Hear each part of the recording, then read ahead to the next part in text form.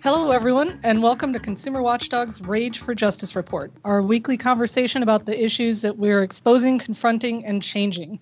I'm your host, Carmen Balber, Executive Director of Consumer Watchdog, and Election Day is just around the corner. And even though a record number of people have voted early in California and across the country, there are still a lot of people who haven't. So we thought we'd use our last podcast before the election to give everyone more background and a better understanding of why we need Proposition 24, the measure on California's Tuesday ballot, to strengthen California's privacy protections, and why we need greater regulation of the technology industry in general. My guest this week is super exciting. It's Roger McNamee, who is one of the technology experts who's endorsed Prop 24. He was an early investor in Facebook, and he's the author of a book many of you have probably read, the New York Times bestselling Zucked, Waking Up to the Facebook Catastrophe. Welcome to the show, Roger. It is such a pleasure to be here. Really appreciate you taking the time because I know you're busy, as we all are. So can we start at maybe 10,000 feet? You're a Silicon Valley investor, yet you've endorsed Prop 24 to regulate the tech industry. Why? Well, so I invested in the tech industry beginning in 1982, right before personal computers were a big thing.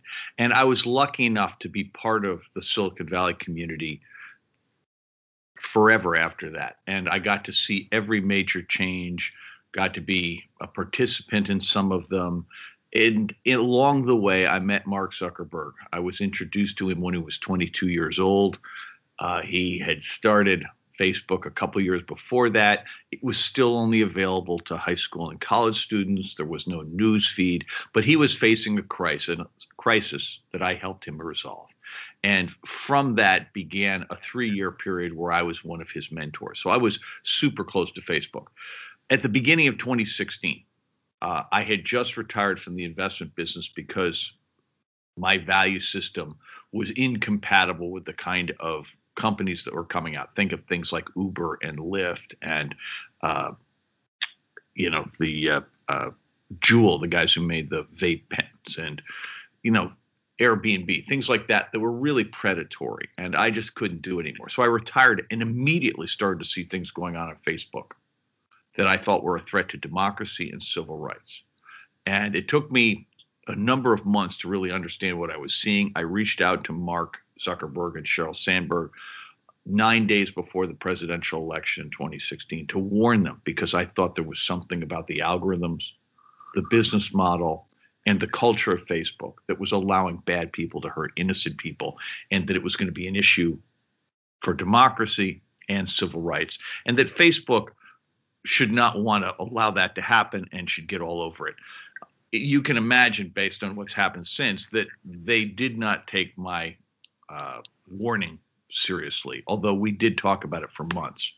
I then became an activist, and I've been trying to raise the alarm about what I think is a very dangerous business model that prevails among Facebook, Google, Twitter, and a handful of others. It's what Shoshana Zuboff characterizes as surveillance capitalism. And it creates a set of incentives that corrupts technology that is otherwise really valuable. So my gripe is not with social media. It's not with search. It's not with online videos. It's with algorithmic amplification of the most extreme voices in a way that undermines democracy, public health, civil rights, privacy, and competition in the economy. So you talked about that recently in the new Netflix documentary, which I really like, The Social Dilemma, that talks about this dangerous impact of social media algorithms on democracy and frankly, I think human free will. And there's this creepy AI character who's an actor whose job is kind of to drive home how social media isn't just targeting ads at us because we want to buy a pair of Nikes. It is manipulating us and all of the information we receive to change how we think and feel. And that's the pernicious aspect of these manipulative algorithms. That's so true. And think of it this way.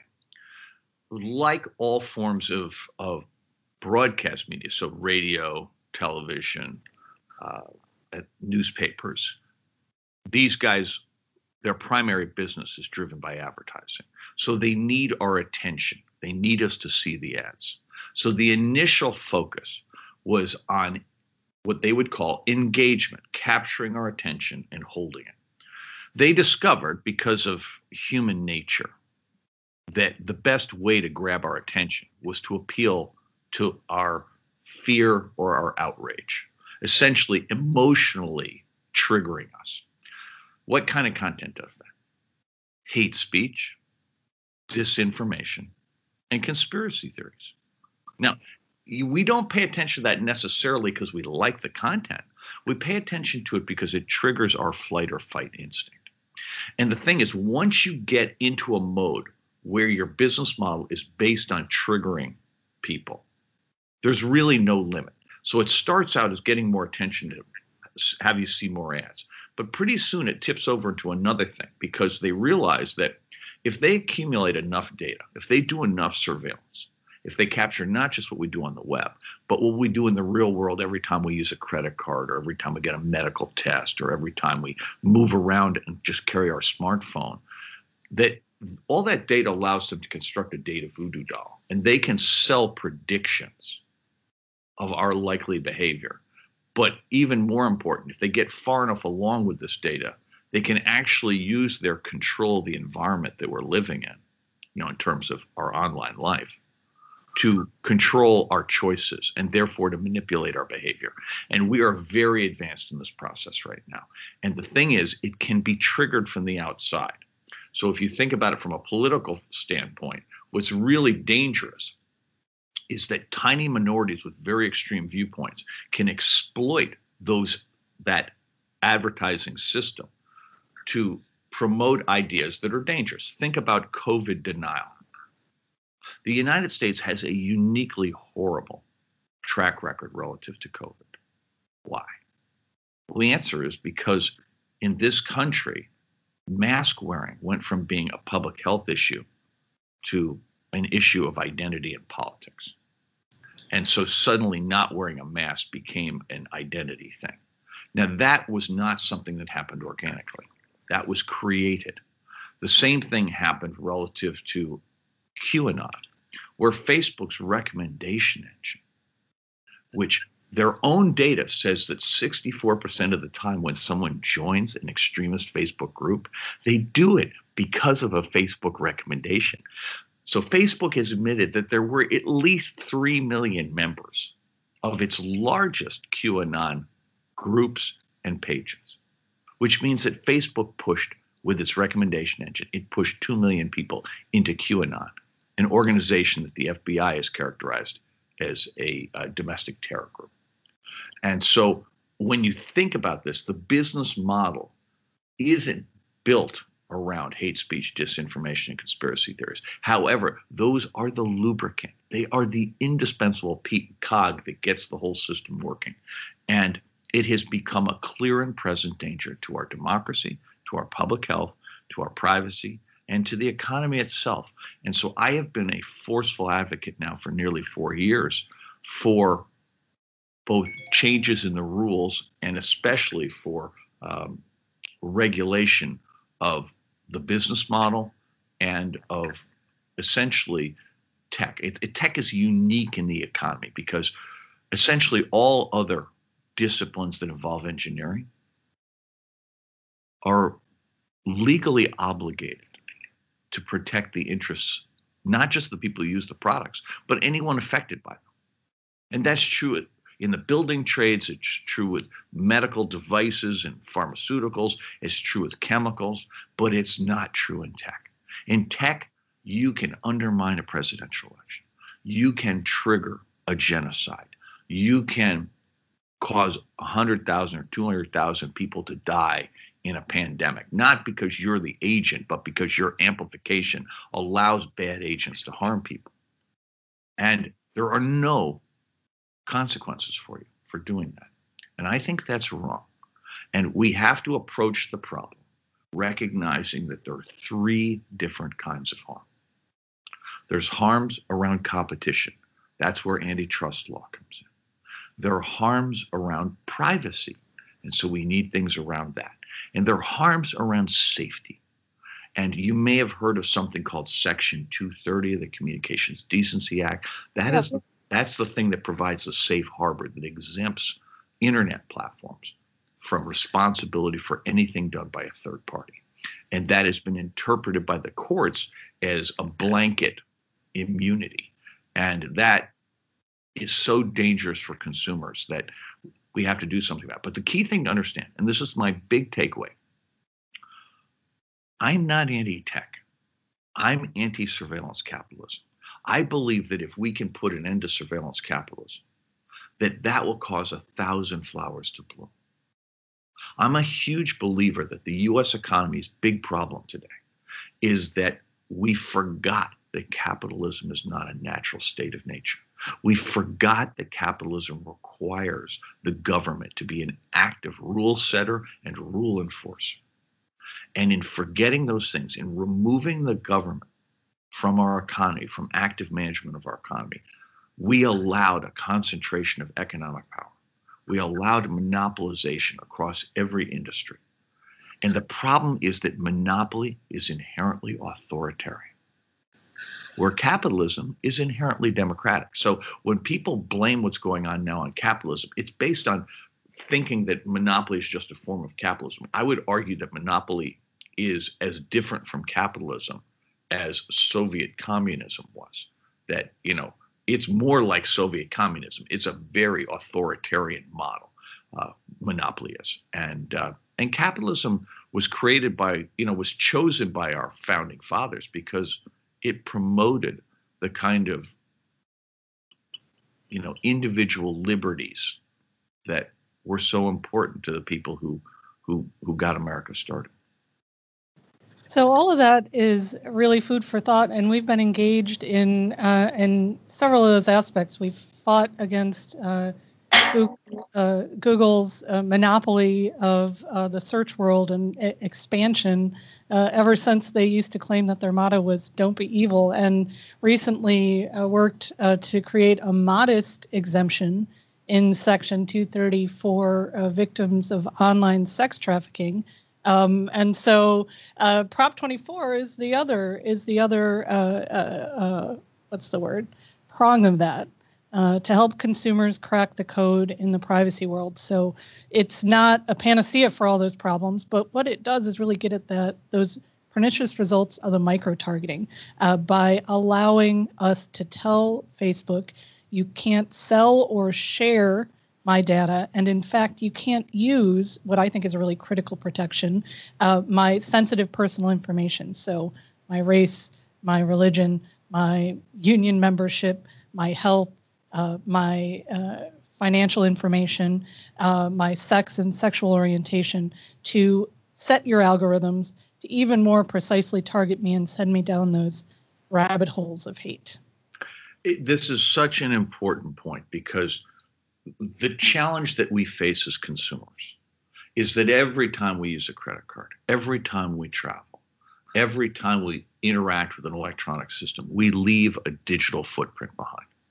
And those, under current law, those footprints are considered to be an asset to any corporation that touches them.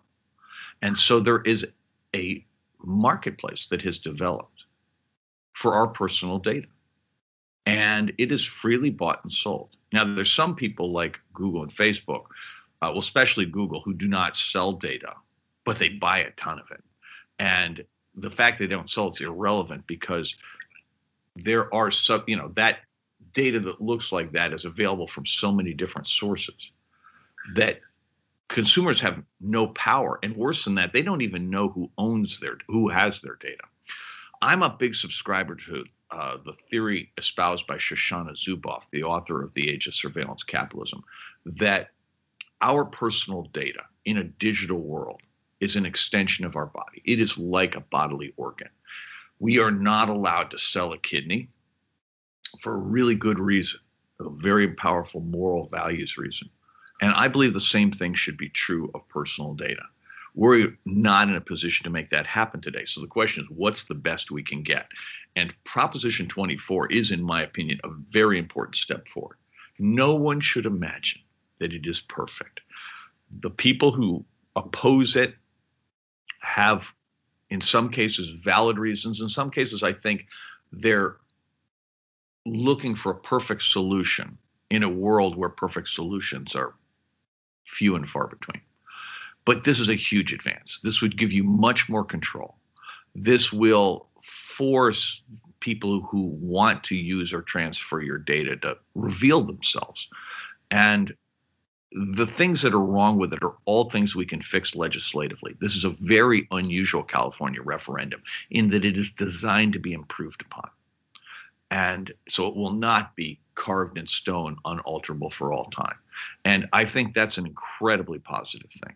And so I've been a very strong supporter of this, along with Professor Zuboff, who, is absolutely the thought leader on the business model issues of these platforms, and many, many others. And I would encourage any listener who is in California to study this and to recognize that politics in America is not like dating. You're not looking for the person you're going to marry.